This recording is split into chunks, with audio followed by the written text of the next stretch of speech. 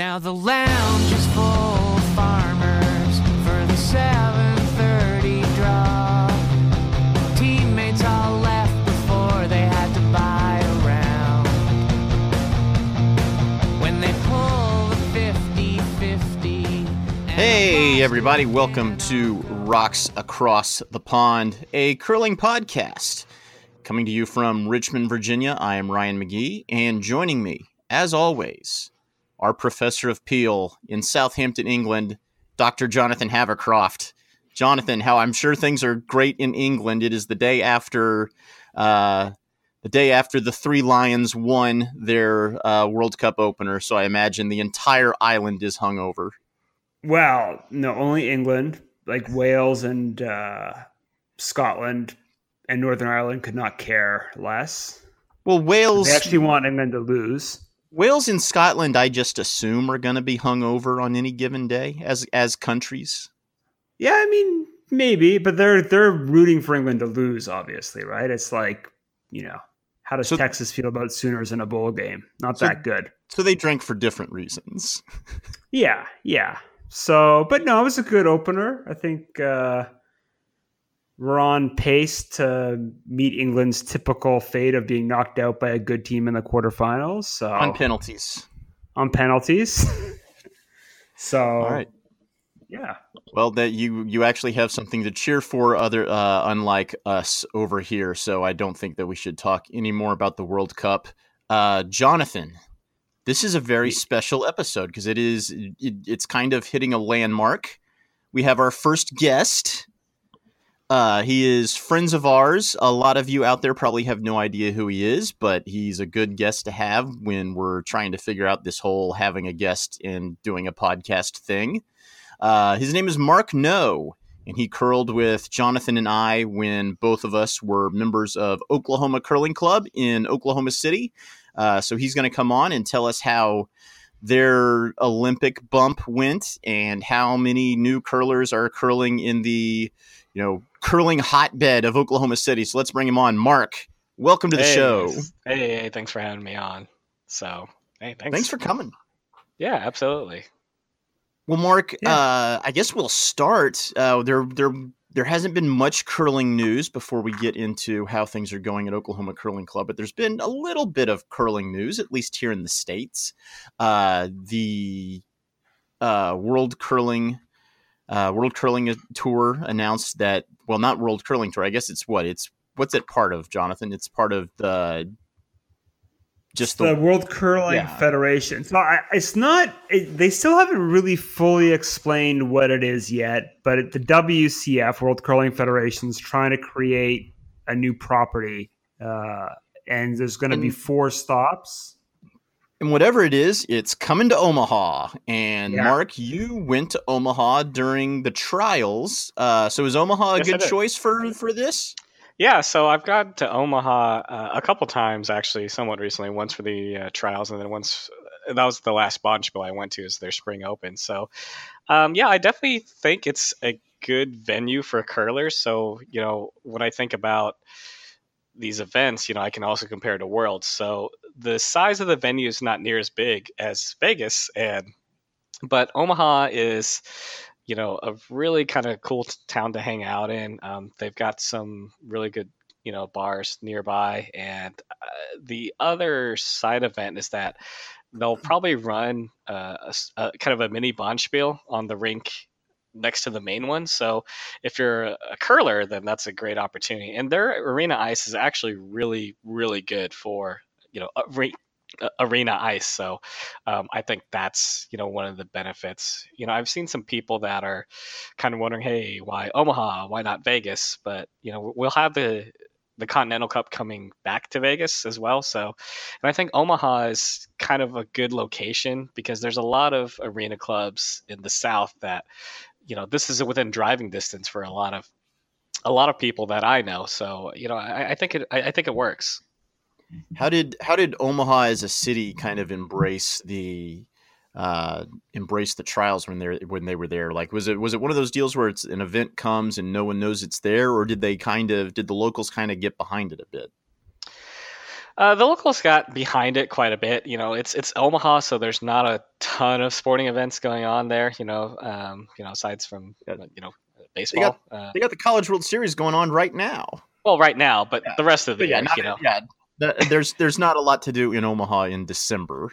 Yeah, exactly. So, I think it worked out. They have the club there has been very passionate about it, and so, I think they've already kind of developed that buzz by first having some previous events, over there. Where, so I think it works. Good deal. And Omaha's kind of become kind of a low-key curling hotbed again, because there was a point where in the 70s, 80s, maybe early 90s, where it was kind of a curling hotbed, especially for junior curling, and then it kind of died down a little bit, and now it seems like it's becoming a place that that the USCA has decided to take a lot of events. Yeah, it has. I've gotten actually a chance to play some of the former junior national champions out there. I played them at the last Bonspiel, and their local colleges, kind of in this Midwest area, are play events there. So yeah, it's definitely a curling area that you wouldn't think of, but it actually does. There's quite a big community there. So we don't think that it'll be just no one there. They'll be able to fill some seats for this world event, whatever form it is and whatever teams are there. Yeah, it definitely will. I imagine it'll be similar to what we saw at Worlds, where there's not a lot of people during, say, the morning, weekday draws outside of Canada, but we'll just kind of see what happens. There were a bunch of Canadians that came out to Vegas, but because it's Vegas, so I wonder if they'll travel. It'll likely kind of depend on what team is going as well. Yeah, because if it's anything like the curling night, where I think of is basically junior teams versus World Cup, I would imagine it's going to be some top tier teams. It'll be interesting. I'm sure we'll get more news about what on earth this thing will be and what the other tour stops are, hopefully coming up soon. The other event that they confirmed that Curling Night in America, which they kind of call the U.S. Grand Prix, is coming back. This year it's going to be at Chaska, which is one of the newer clubs there in the Minneapolis-St. Paul area. And it seems, I haven't been to it, but from everything I've seen, it looks like an extremely nice facility. It's going to have the same dumb format that they've always had, which is going to be the U.S., China, Japan, and another country to be announced that probably will not be Canada, in kind of a little round robin event, and then they'll award an overall winner. Is there anything that can be done to improve this product for TV, or are we just kind of stuck with NBC not getting creative with this event and just doing the same thing over and over again? I think of it just like you almost have to do it like almost like the Ryder Cup, when you have different companies compete, and you have to have some personality, like where you have, Ian Poulter and Sergio Garcia, they're kind of loud, they're brash, and you have to get people to kind of get hyped over this, where curling's typically a very polite, game where there's not much of a celebration. The other team makes a good shot, you say good shot, and I think that's about it. But just have some fun with it. I like to think, whether it's just little gestures or anything like this. I always think about when you and I were playing a game back in league. I think it was for like 5th place or something really not important, and I threw like the most perfect guard. And I did like a discount double check. Like that's a good moment, and I think you kind of need that in TV. And all 3 people that were there were amazed. They were amazed by the impeccable guard placement and that I wasn't heavy on this guard. But, because if you think about during the Olympics, like Matt Hamilton kind of became a little bit of a celebrity just based on the personality that kind of came through. His mustache is pretty iconic. And I think that's almost kind of what you need for some event like this. Now, it's going to be kind of tough to see if, you're going to have some teams that are have some personality. So whether that's, Hamilton's there or, the Garlic Girls, or it'd be nice if they came to this event. Yeah, Because Yeah. they bring fans, which is probably them in Saskatchewan are probably the two teams that bring fans wherever they play in curling, right? yes. Yeah, I think I got an idea. They should do skins in Canada. Back in the '90s, Oh yeah, the old when skins from the curling old really wasn't draft. like. Well, even before the draft, like back in the old day, like basically curling when I was growing up is you'd get the semifinal and final at the Briar and Scotties Saturday, Sunday afternoon. That was it, and then TSN when it was starting off wanted some kind of curling event, so they created the skins game, and it was just they basically invited the previous skins winner, and then they did the Briar winner from the year before, and they had two Bonspiels to kind of qualify in the Super Spiel East and Super Spiel West, and then it was semifinals on Saturday and finals on Sunday, right? So skins works really well for curling, right? Because it's each end's worth money, so you don't have to be a curler to know exactly what's going on. And because the rules with skin is you got to either score two if you have the hammer or steal one without, but otherwise the carryover, it sets up a lot of big shot ends and lots of rocks in play. So Also, if you're I think that's a better made for TV thing than just rando teams playing each other. especially for made for TV, because then if you're just really playing for money, like the skins format, at least when they used to do the skins game in golf, like it was just for money, so you weren't really playing for anything other than cash, and that's what makes kind of a made for TV event like that, because then it doesn't matter that it's tape delayed, because no one's really going to be checking to see what the score was, because it was just for money. Exactly. Yeah. And you can just bring in, you have the US champs, men's and women's, try to get the world champ, and then two other countries that you want in there. So, or you could have two, you could even do it better. You could have two US champs and then two internationals from each gender and just have 8 teams. And that would give you 6 games, plenty of hours of TV coverage. And you can edit that down pretty quickly too, if you want, without, there's not very many. You don't see very many lead shots when they edit that for NBC Sports Network. Yeah, and especially in a skins game, it'll be set up shots, so you can cut that out. You cut it down really fast. That would be one way to do it, I think. All right. Well, were you in the U.S. when they started doing this show? Did you ever get to see this? I don't think I ever got to see it. I just saw like social media reaction, and it just didn't sound promising as an idea. Even as the idea just didn't sound all that promising. So I think the thing that NBC kind of looks at it is most people watching it are watching it on accident and are watching it because they're flipping through and see curling and decide to check it out for however long. So they know in their mind, and they may be right, I don't know what their viewership demographics look like for this event, is the teams don't matter. It's just curling is happening. Kind of like when ESPN would show Australian rules football back in the early and mid 80s when they had no content and just needed to throw a sport on there in the middle of the day. Yeah. So they may be taking that approach. They may be taking the same approach that ESPN took to Australian rules football back in the 80s to curling. So it annoys us, but it probably doesn't annoy 99% of the people who are tuning into to Curling Night in America. So maybe what we think doesn't matter. Maybe, just maybe, the opinion of this podcast doesn't matter. All right, if any of you listening to this have ideas on how to make Curling Night in America better, shoot us a line at Curling Podcast on Twitter. Next time, if we see anything, we'll mention it on the next podcast. But so we want to get on to the reason we had Mark on in the first place, which was to talk about what happened at a arena curling club like his when the U.S. won the Olympics. So I was a part of one Olympic bump at Oklahoma Curling Club, and I saw the massive amount of people that came to try curling. I think we had 4 learn to curls of almost 100 people each, and it was insane just trying to get them to be able to throw as many rocks as possible in a 2-hour span. So Mark, What was it like this year with Team Schuster winning the gold? What happened to your club this year going through this Olympic cycle?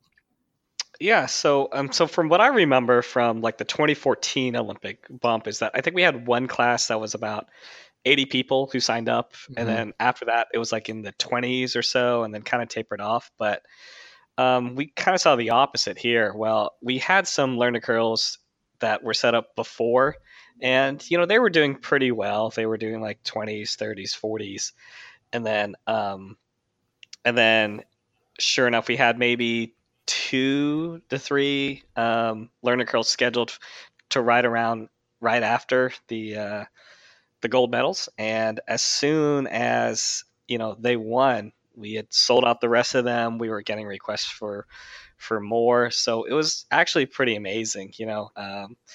I got to tell this to John Schuster in Vegas, although I think he was pretty drunk, and I don't know if he remembers. Hey, it's kind of like when I saw Schuster. I told him, I said, hey, thank you so much for what you've done for curling. I told him, if you guys don't win gold, our club probably actually is probably closed in a year or two, because we were probably down before. We were down to one league of maybe like 7 teams, like barely just breaking even on our ice fees, and so it was just a huge bump of interest. So we made ice available. We had a good amount of volunteers that were doing learn to curl classes every Saturday, which was tough, even for someone like me who loves curling. I kind of got tired of doing this learn to curl classes, but yeah, it was a huge bump for us. So we go from having one draw full of 7 teams where some people are not here, we need subs, a lot of people are just curling on 3-man teams, to having 2 leagues on Sunday, with one of them being a 10-team league, the other one just being a full 9-team, a Saturday league built for just novice curlers, so curlers that have less than a year experience, and then also a weeknight draw. So basically we go from 1 draw to 4 draws. That's awesome. In a matter of 2 weeks. Wow. Jeez. So how many learn to curls did you wind up having, and then how many people did you wind up? What percentage of those wound up signing up for either a regular league or a beginner league? So we did about 4 public learn to curls at the Devon Ice Rink. Just kind of an outdoor ice rink here in Oklahoma City. Now, and they're the ones who facilitate the signups for that. We kept those at about 20 people. 20 people per class, because we can only really do like 3 sets of classes.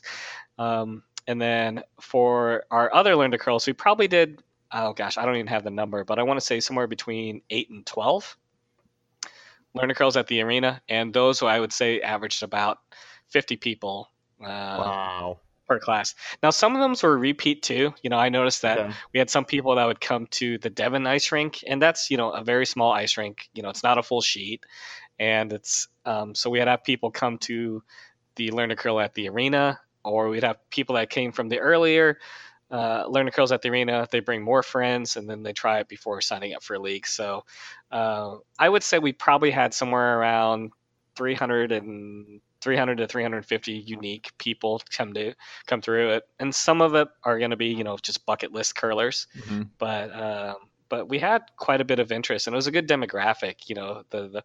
For the groups that we're looking for, the people kind of in the 20 to kind of 40 age range that are just looking for something kind of fun to do. The age that you're looking for to join the league. I was going to ask exactly what the demographics age wise wound up being. Yeah, so it's definitely that crowd, 20 to 40, people that the same kind of demographic that sign up for just other recreational sports. Instead of doing a kickball league, let's do curling instead. That's so it was great. I would say probably out of this we've gotten I'd say just under 100 new members out of this, which is amazing.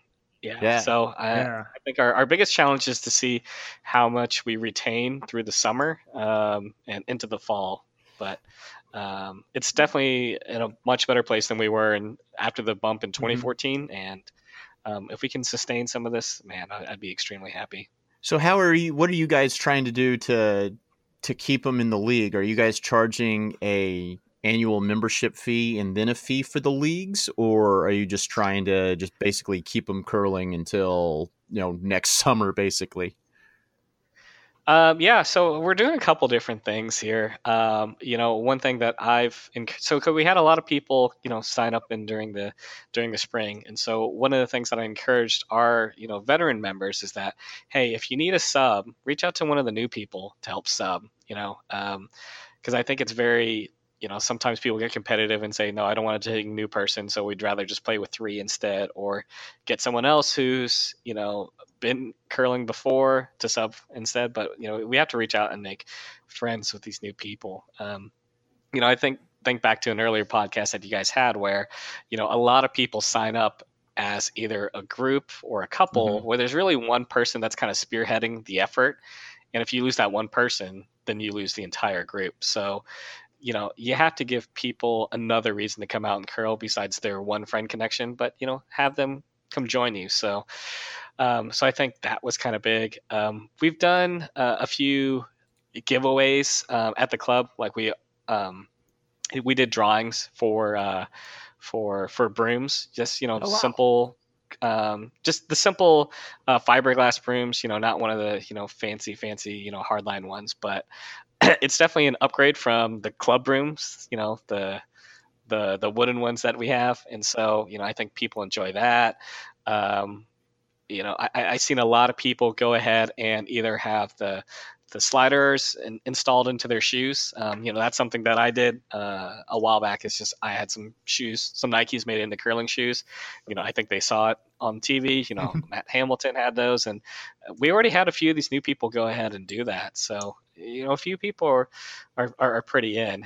Now, as far as the membership fee, I think we've agreed to waive it for this first season because we had a lot of people just kind of sign up in the spring here. So we'll probably look to collect those in the fall again once they come back. But we want to make sure there wasn't a huge barrier of entry to get into curling. Basically just show up, have fun.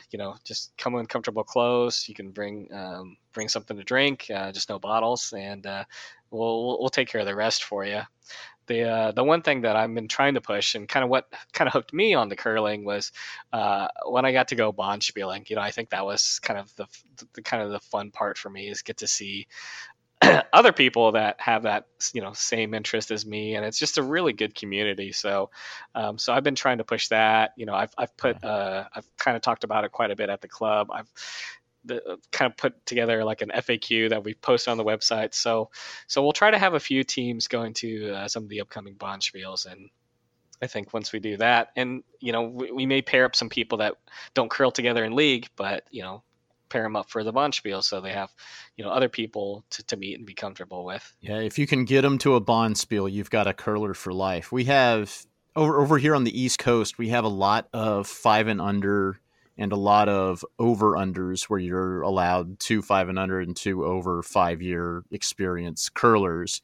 How many of those are out there? I remember there weren't a whole lot of them, but then again, there weren't, just a ton of bonspiels that you could drive to from Oklahoma. Yeah, so there's none out here. There is the Denver Curling Club hosts one, I think once a year or so. But it's kind of not truly a 5 and under. There's a few sandbaggers in there for sure. Why would you go to that? Because Jeremy went to it and he told me, yeah, there's a guy that's definitely sandbagging. So if for those of you who go out to a 5 and under bonspiel, if the opposing skip is calling for a tick shot, you should probably question his credentials. because Ryan and I know curling, and when Jonathan called for a tick shot at our bonspiel, we both kind of looked at each other saying, what is he talking about? That was before Lisa Weigel made him famous. Yes, that was a few years ago, and that's before before the ice got really good. But yeah, if someone's calling a tick shot at a 5 and under, you kind of question that. So Denver has a 5 and under. Now Omaha when they do their Bonspiels, they typically host two events at the same time. They typically host, two brackets basically. One an experience bracket, where the experience bracket was pretty stacked this year, but definitely a lot of fun. And then a kind of a newbie bracket. So that one is one that I recommend to people because they have that, and it's easy. The people are really nice, but then there are quite a few not so competitive Bonspiels here in the Midwest that I think it's fine for people to go to that don't have a ton of experience. That was my first ones were the ones there in Dallas and Kansas City, and those are definitely more fun than competitive by far. So what is next for you guys? Like, what are you doing to kind of build on this momentum? Because 100 members after this is really impressive. So what are the events that you have coming up to kind of keep those people, and what are the future plans for the club? So, the future plans for the club is, I think something that we see with newer curlers is sometimes they get frustrated where, they have a hard time making shots, and there's, it's something that can be discouraging. So, we're working with the arena to see if we can improve the quality of the ice. I think that's a challenge that all arenas go to. But, I myself have kind of stepped out of my normal role with the curling club as membership director and kind of got on board with trying to get this ice better. I think we had people working on ice and equipment that didn't know a ton about, what's needed for curling ice. So I've kind of lent my knowledge to this, and so I've had a meeting with the arena, and it looks like they're going to do quite a few things. So we're doing redoing the base, going from a sand base to concrete base, which I think will help quite a bit. They are looking at a water filtration system, which will help a ton. That'll be a nice thing.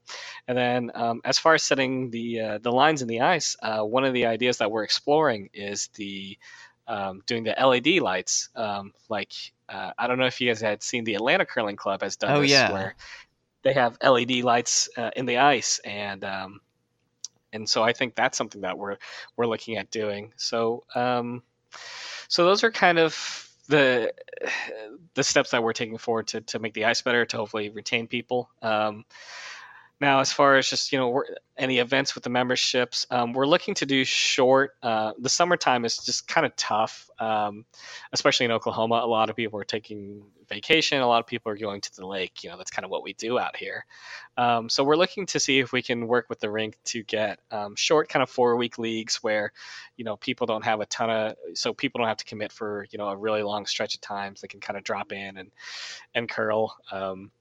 And just hopefully stay interested. The other thing we're looking to do is, again, encourage people to go Bonspieling. We had the Kansas City Bonspiels coming up here towards the end of August, and we're hoping to send anywhere from 3 to 5 teams plus to that one. St. Louis has one in September that we're looking at as well, and so that's not too bad of a drive for us. So. And I think if I can get some people to come out Bonspieling and spread the word, I think that'll be big. Yeah, and then the number one question I get from newcomers that I'm sure you do as well is, well, when can I come practice?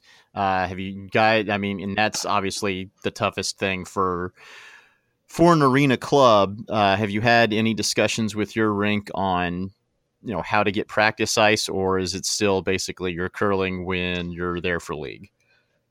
Pretty much, yeah. We're still curling when we're here for league. There's no availability, so we're kind of stuck with that. So, we've talked about before the leagues open up again that we'll still have Learn to Curl classes, open to the public, but we'll probably dedicate a couple sheets to either refresher courses or Learn to Curl Better, where we can work with people on specific things. Before we started, a lot of our league nights, at least we did this on Wednesday night, is that I would say, hey guys, if you guys want to throw a few practice shots before you start, that's fine by me. Just whatever you guys want to do, just work it out amongst your sheets. So some sheets would only get 6 ends in, but they're able to get some practice time. They're able to warm up a little bit, and I think that helped quite a bit. When I think of the last Sochi Olympics, or the time between Olympics where you're really just trying to hang on to members until you get the next bump. One of the things that really kind of saved our hides when I was in Oklahoma Curling Club was the University of Oklahoma got interested in curling, and the Sooner Curling Club, which was basically OU's teams, started putting 2 and sometimes even 3 teams into our league, which really helped fill out the league, really helped continue curling in Oklahoma. And Jonathan, I believe you were kind of involved in that getting started. Do you want to talk about the state of college curling in the state of Oklahoma, and how those guys are doing and their development? Yeah, sure. You're talking to me, or you're talking to Jonathan? Really, I can talk about how it started, and Mark can. Yeah. So it's actually Dylan. I can't remember his last name. Dylan Smith. You remember his last name? Smith. Dylan Smith. He just emailed me one day and said, "I want to start the OU curling club," and so we just met on campus, and he'd just seen it on TV. He'd never curled before, but he's kind of like one of those guys who's like really organized, and you need with college curling, you kind of need a leader like that who's really just going to get a whole bunch of people there and kind of recruit a whole bunch of people and generate the enthusiasm. And it was kind of perfect timing because I think he just wanted to start a curling club. He wasn't really quite sure how it plugged into stuff. And about that time, Gordon McLean was reviving the U.S. college curling system. So they had something to play in right away. And I think I'm not sure what the state of play is in now, but just kind of following them online, it seems like they've been to 3 or 4 national championships over the last few years, or they seem to either always be qualifying or just on the cusp of qualifying. Yeah. So with the college curling, they're doing good. So they actually asked me to coach them this year, which is kind of a lot of fun for me. Dangerous. So I have to go through the whole, background check and coaching to not and you passed, not touch people, basically. Like that's but no, it was kind of cool. It was kind of a cool, proud father moment when they asked me to coach, but they probably just figured I was just available since others weren't. So they took a team, and when it was held in Eau Claire, Wisconsin, which was pretty cool. I'd never been to that club, so on the way we got to check out Chaska. But it was kind of fun to see the atmosphere at nationals. That's another very tight knit community. A lot of these curlers had seen people from previous years, and it's very much alive. The one thing that was kind of interesting is that there's a big range in skill level at that, and it's very much a social event. So it's not like when you go into other places where they tell you, hey, it's a championship, not a Bonspiel. Like it's almost a Bonspiel vibe, because it's very friendly. But like I said, the level of competition's a little bit of everywhere. You have people that are, somewhat new to curling. They just joined the college club and they're still using stabilizers and step-on sliders. Then you have people that are, doing full tuck deliveries. I don't think I saw a single lift delivery, but I did see a few tuckers up there. So the OU team itself, they did pretty decently. They struggled during the round robin, but they nailed their last stone draw, and they actually finished number 1 overall, like something ridiculous, like 41 inches or something like that over 3 games. And but unfortunately, they did not qualify for the top event. So they went down to the second event, and sure enough, started their revenge tour. And as I like to call it, the revenge tour, and lost in the finals of the second event. So, overall, a pretty good game and a really cool experience for me to see it from the coaching perspective. So what's next for them? Like, are they having trouble getting space in your leagues now that there's all these newcomers? Are you guys holding spots for the Sooners? Or, well, I guess it's summer, so it may not matter. Yeah, so it's kind of a perfect storm because usually in the springtime, a lot of the college curlers kind of take a step back, and then we kind of drop it down to one team, and they Because just kind it's of rotate finals. players in. Yeah, because it's finals week, and they just sometimes in spring break and stuff like that. So they just ran basically on one team, but they were very much present and during our learn to curls from the Olympic cycle. Like usually they had a sheet. That they taught on, and Oh, they would good. get a lot of people that signed up for them, and they're great instructors too because they're passionate about the game, and I think they help change kind of that image of curling. I think people think of curling as kind of a older person sport, Mhm. but then you have younger people out there teaching it, being enthusiastic about it. I think makes a big difference. That's awesome. And if you're listening to this and you are at an arena club, like number one thing, start reaching out to the colleges around you because it's the demographic that you're looking for that's going to be a member of that club for years to come.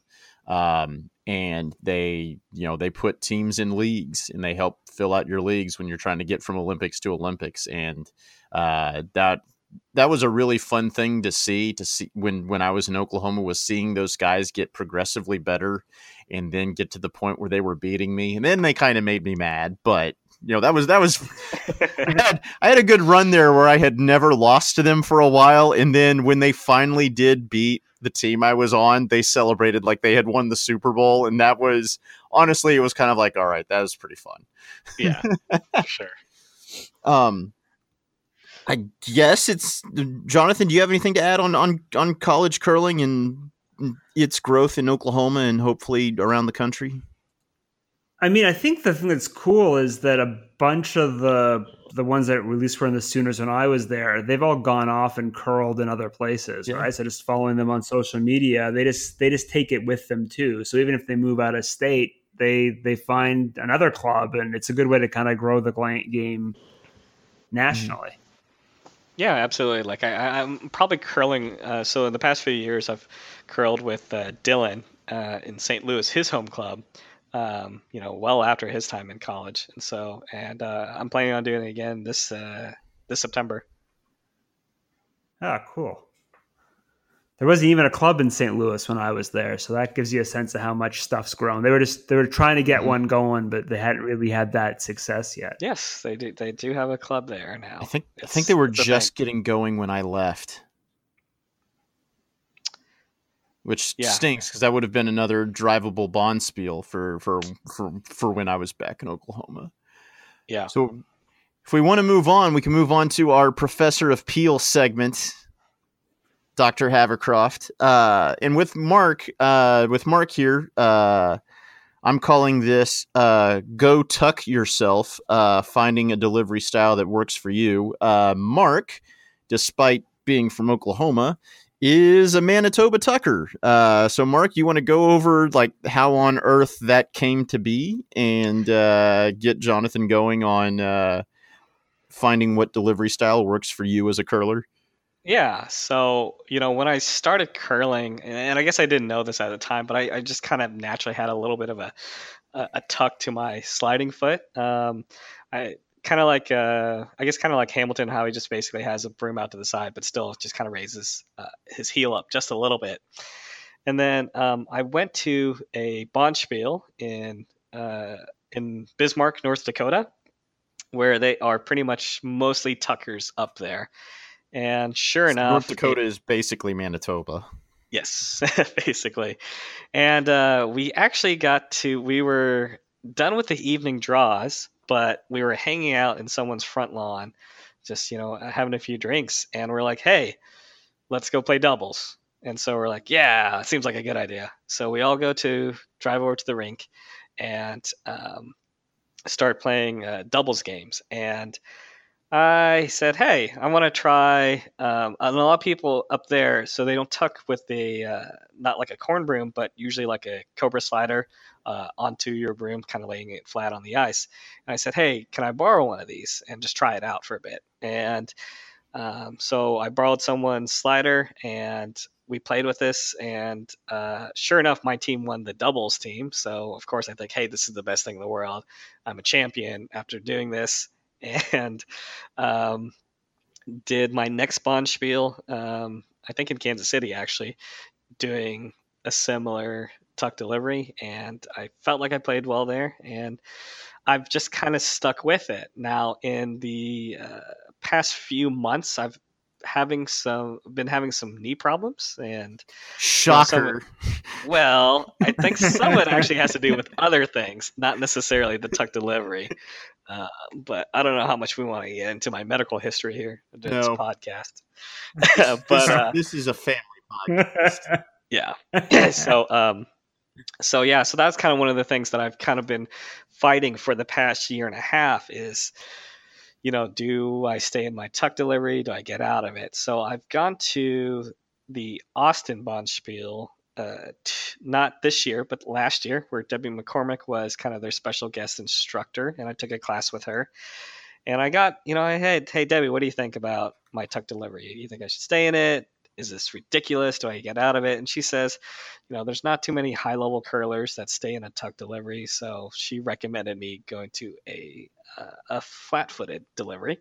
And so we practiced on that a little bit and worked on my release now. So I did that for, maybe a few months. And then I was like, you know what? My knee feels better. Let me try a tuck delivery. Went back to it, and I just felt so much better. I felt I had so much control over my shots and control over my weight. And then Nikki went up to the Lupispiel, and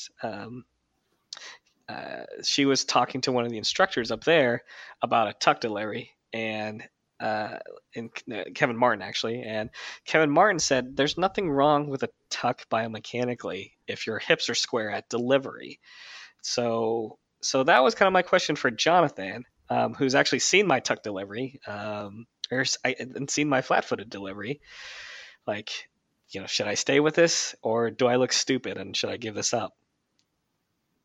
So I don't know what Debbie's talking about. Like, not many elite tuckers. I think actually there's a lot. If you actually watch, most elite curlers have some kind of heel raise off the ice. That's like the first. I would kind of stand by that statement. I think that most elite curlers do it for there's a pretty good reason why you want to do that if you're talking at the elite level, right? So tuck slide does a couple of things. First of all, what you're doing when you're raising up the heel is you're shrinking the surface area you have on the ice, which actually makes your slide go faster. So that's probably part of what you're noticing when you're switching between flat foot and tuck slide, right? You're saying it's kind of a bit of a smoother slide? Yeah, it's a bit of a smoother slide. And, I might curl on dedicated ice once or twice a year. So I do need to be able to bring a little bit extra weight when throwing shots.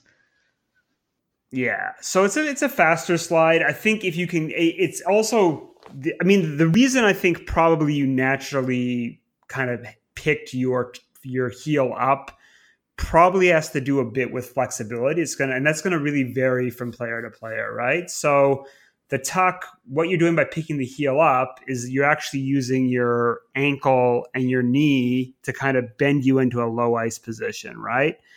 With the flat foot slide, the reason people cue toe out is that then helps open up your hip and drop your body lower. So it is going to vary from person to person where they're more flexible, where they have more mobility. The reason why the flat foot slide is kind of the standard toss, exactly what you're talking about. The knee issues, I'm not a doctor and I haven't seen like medical studies, but if you just think about it, the more you're tucking and the more you're putting your body weight on a smaller point, that's going to put more stress on your ligaments, right? So that's the kind of caution against the tuck. So if it's kind of causing knee problems, then probably you should kind of back off it. But there's lots of people I know who tuck into their 50s, 60s, no problem. And different body types too. I think, there's like Jeff Stoughton had a pretty smooth tuck delivery till his 50s. I don't think he ever had any knee problems. So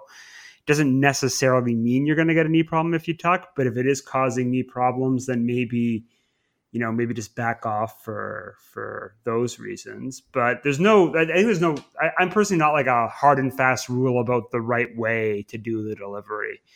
I think the Martin tip is kind of correct, right? That the issue with the tuck is that if you're putting all your weight on the toe, that then kind of can create a pivot as well. And so what you don't want to see is your trailing leg swooping off to one side or the other. That's kind of where the tuck can kind of throw you offline, right? If your tail leg's kind of curving out to one side or the other, like a fishtail, that gives you a lot less control. So it's a matter of having someone kind of make sure that your hips stay square and that your trail leg's kind of right on cue. So that's kind of the big issue with it. So it's kind of like on the knee thing, if it really is triggering the knee, then yeah, you might want to look at something different. But aside from that, I don't think you really need to change the delivery at all. All right. You broke the tie, so I'm going to keep my tuck delivery.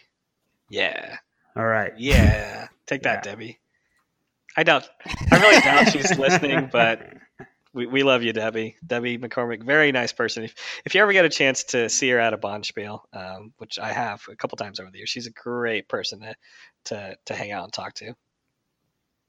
Yeah, she's totally great. I think it's different coaches have different theories. I think some tend to be a lot more by the manual. I'm not like anti the manual, but I think you learn the Level 1 stuff. But I think the first thing you discover when you're coaching is that almost right away you're going to encounter someone who's physically unable to do one of the basic things you're required, and then quickly you have to figure out how to adapt, right? So part of coaching is kind of looking at what the individual player can or can't do, what they're comfortable doing, and figuring out how to bring their delivery kind of to get the most out of their individual delivery, if that makes sense. Yeah. Yeah. Is there a wrong way on broom placement? Or is it just strictly whatever you're comfortable with? Yeah. So what I'm seeing here, and I'm curious your opinion on this, Jonathan. So there's the traditional kind of broom placement where you're grabbing maybe like a foot to 2 feet from the end of the broom and tucking it underneath your arm, like hitting the backside of your shoulder. What I'm seeing now, and some of the veteran people are doing it in my club because that's how they feel comfortable. And then I think as a result, some of the newer people are picking it up, but placing the broom basically kind of in front of their arm. So they're still kind of grabbing in the same spot towards the bottom of the broom, but the top of the broom head or the top of the shaft is resting on the front side of the shoulder, kind of resulting in them kind of in this kind of leaning forward position. And I was curious to hear your thoughts if that's acceptable or if that's something we really should try to kind of get them out of. So Randy Ferbey. So if you want to talk about like who does this, Randy Ferbey is a tuck who puts the broom in front of their shoulder, right? I would not emulate Randy Ferbey's delivery despite his 5 briars. Are you trying to argue with that many briars? Are you trying to argue with that many briars? Well, I mean, it's like golf. There's guys with really ugly swings that can win majors. You can have an unorthodox delivery and still so is Randy Ferbey the curling's Jim Furyk then? Pretty much. It's a pretty good analogy. And I mean, I think if you go back in the day, the deliveries had a lot more character, let's say, than now, right? So I'll tell you why they're doing it if they're newbie curlers. It's because they don't have good balance, right? So what they're instinctively doing is trying to create balance by locking the broom in and creating a bit more balance, right? There's a little bit of a safety issue that if that broom gives in a weird way, you could wrench the shoulder, right? And if you kind of slip, especially if you slip. So that's one reason why it's kind of not considered the best. There's a bit of a safety issue there. You could put a little bit of pressure on the shoulder socket. Like in the worst case scenario, you might strain the shoulder, or like, I guess the worst case dislocate. I've never seen that happen, but it's kind of cautioned against for that reason. But they're doing it for balance. So next question is like, how do you then create proper balance? And the other issue is exactly what you're saying. It can then kind of tweak their shoulder alignment. So the big thing you want to look for when you're coaching is the player have square shoulders and do they have square hips, right? So if you're kind of leaning into the broom that way, probably what's going to happen is they're going to start twisting their shoulders a bit, and that's going to throw them offline. So that's the other issue with it. So if they're having balance issues like that, I'd probably regress them back to some kind of stabilizer device and say use that instead, because the stabilizer keeps their shoulders in proper alignment. And then if they want to go back to using a broom, basically work on balance drills is kind of the key for that. So, and if they need balance drills, I got a lot of different balance drills that I use with the juniors. So there's kind of tons of ways to kind of progress balance drills if you want. But that's why they're doing it, why I don't think it's a good one. Broom, does it have to be in that kind of classic manual position of 45-degree angle under, kind of in the small of the back?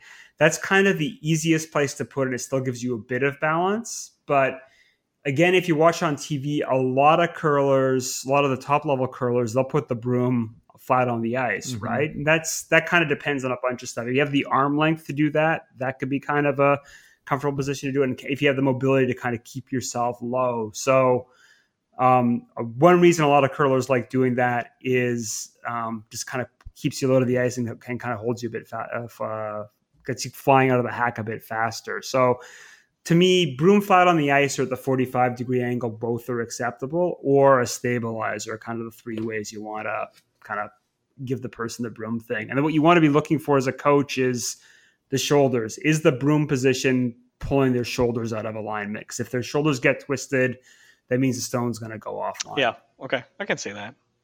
And going back to, regressing to the stabilizer, I've actually had a few beginners do that. And one of the first things I tell them is, I can't say Reed Carruthers' name because most of the newcomers in Virginia know John Schuster and Matt Hamilton, and that's it.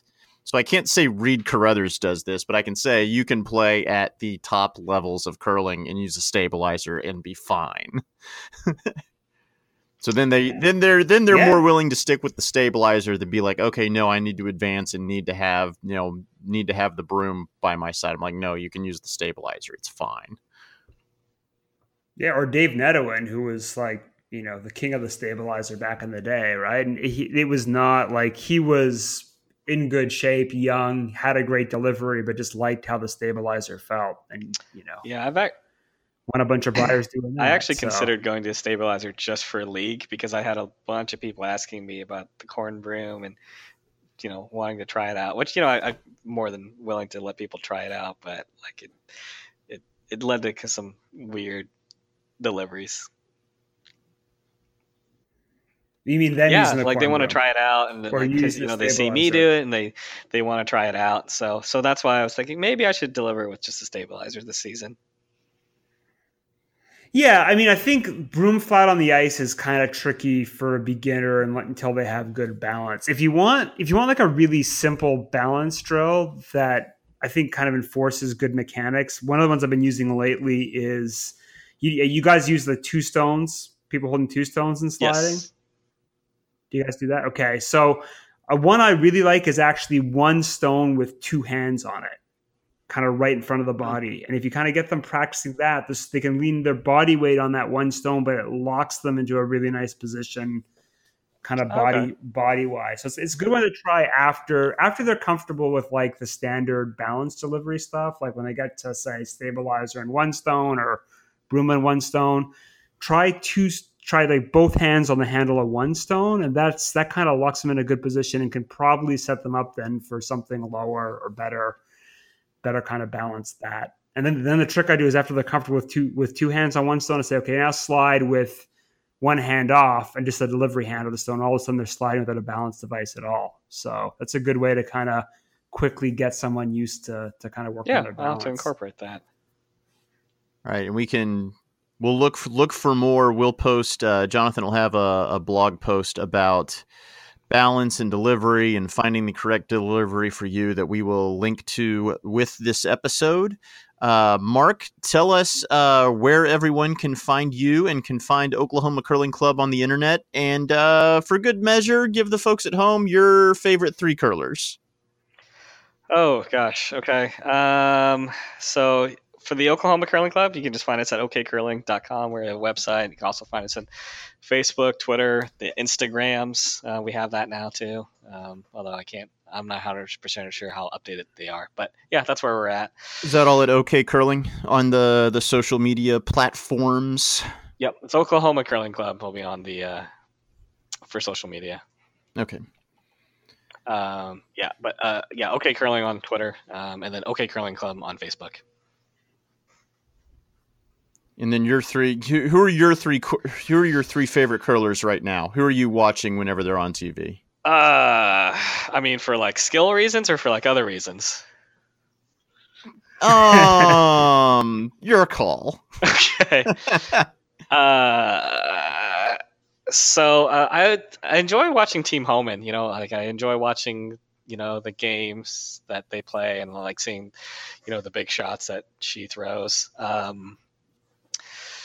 Pretty much the top teams in.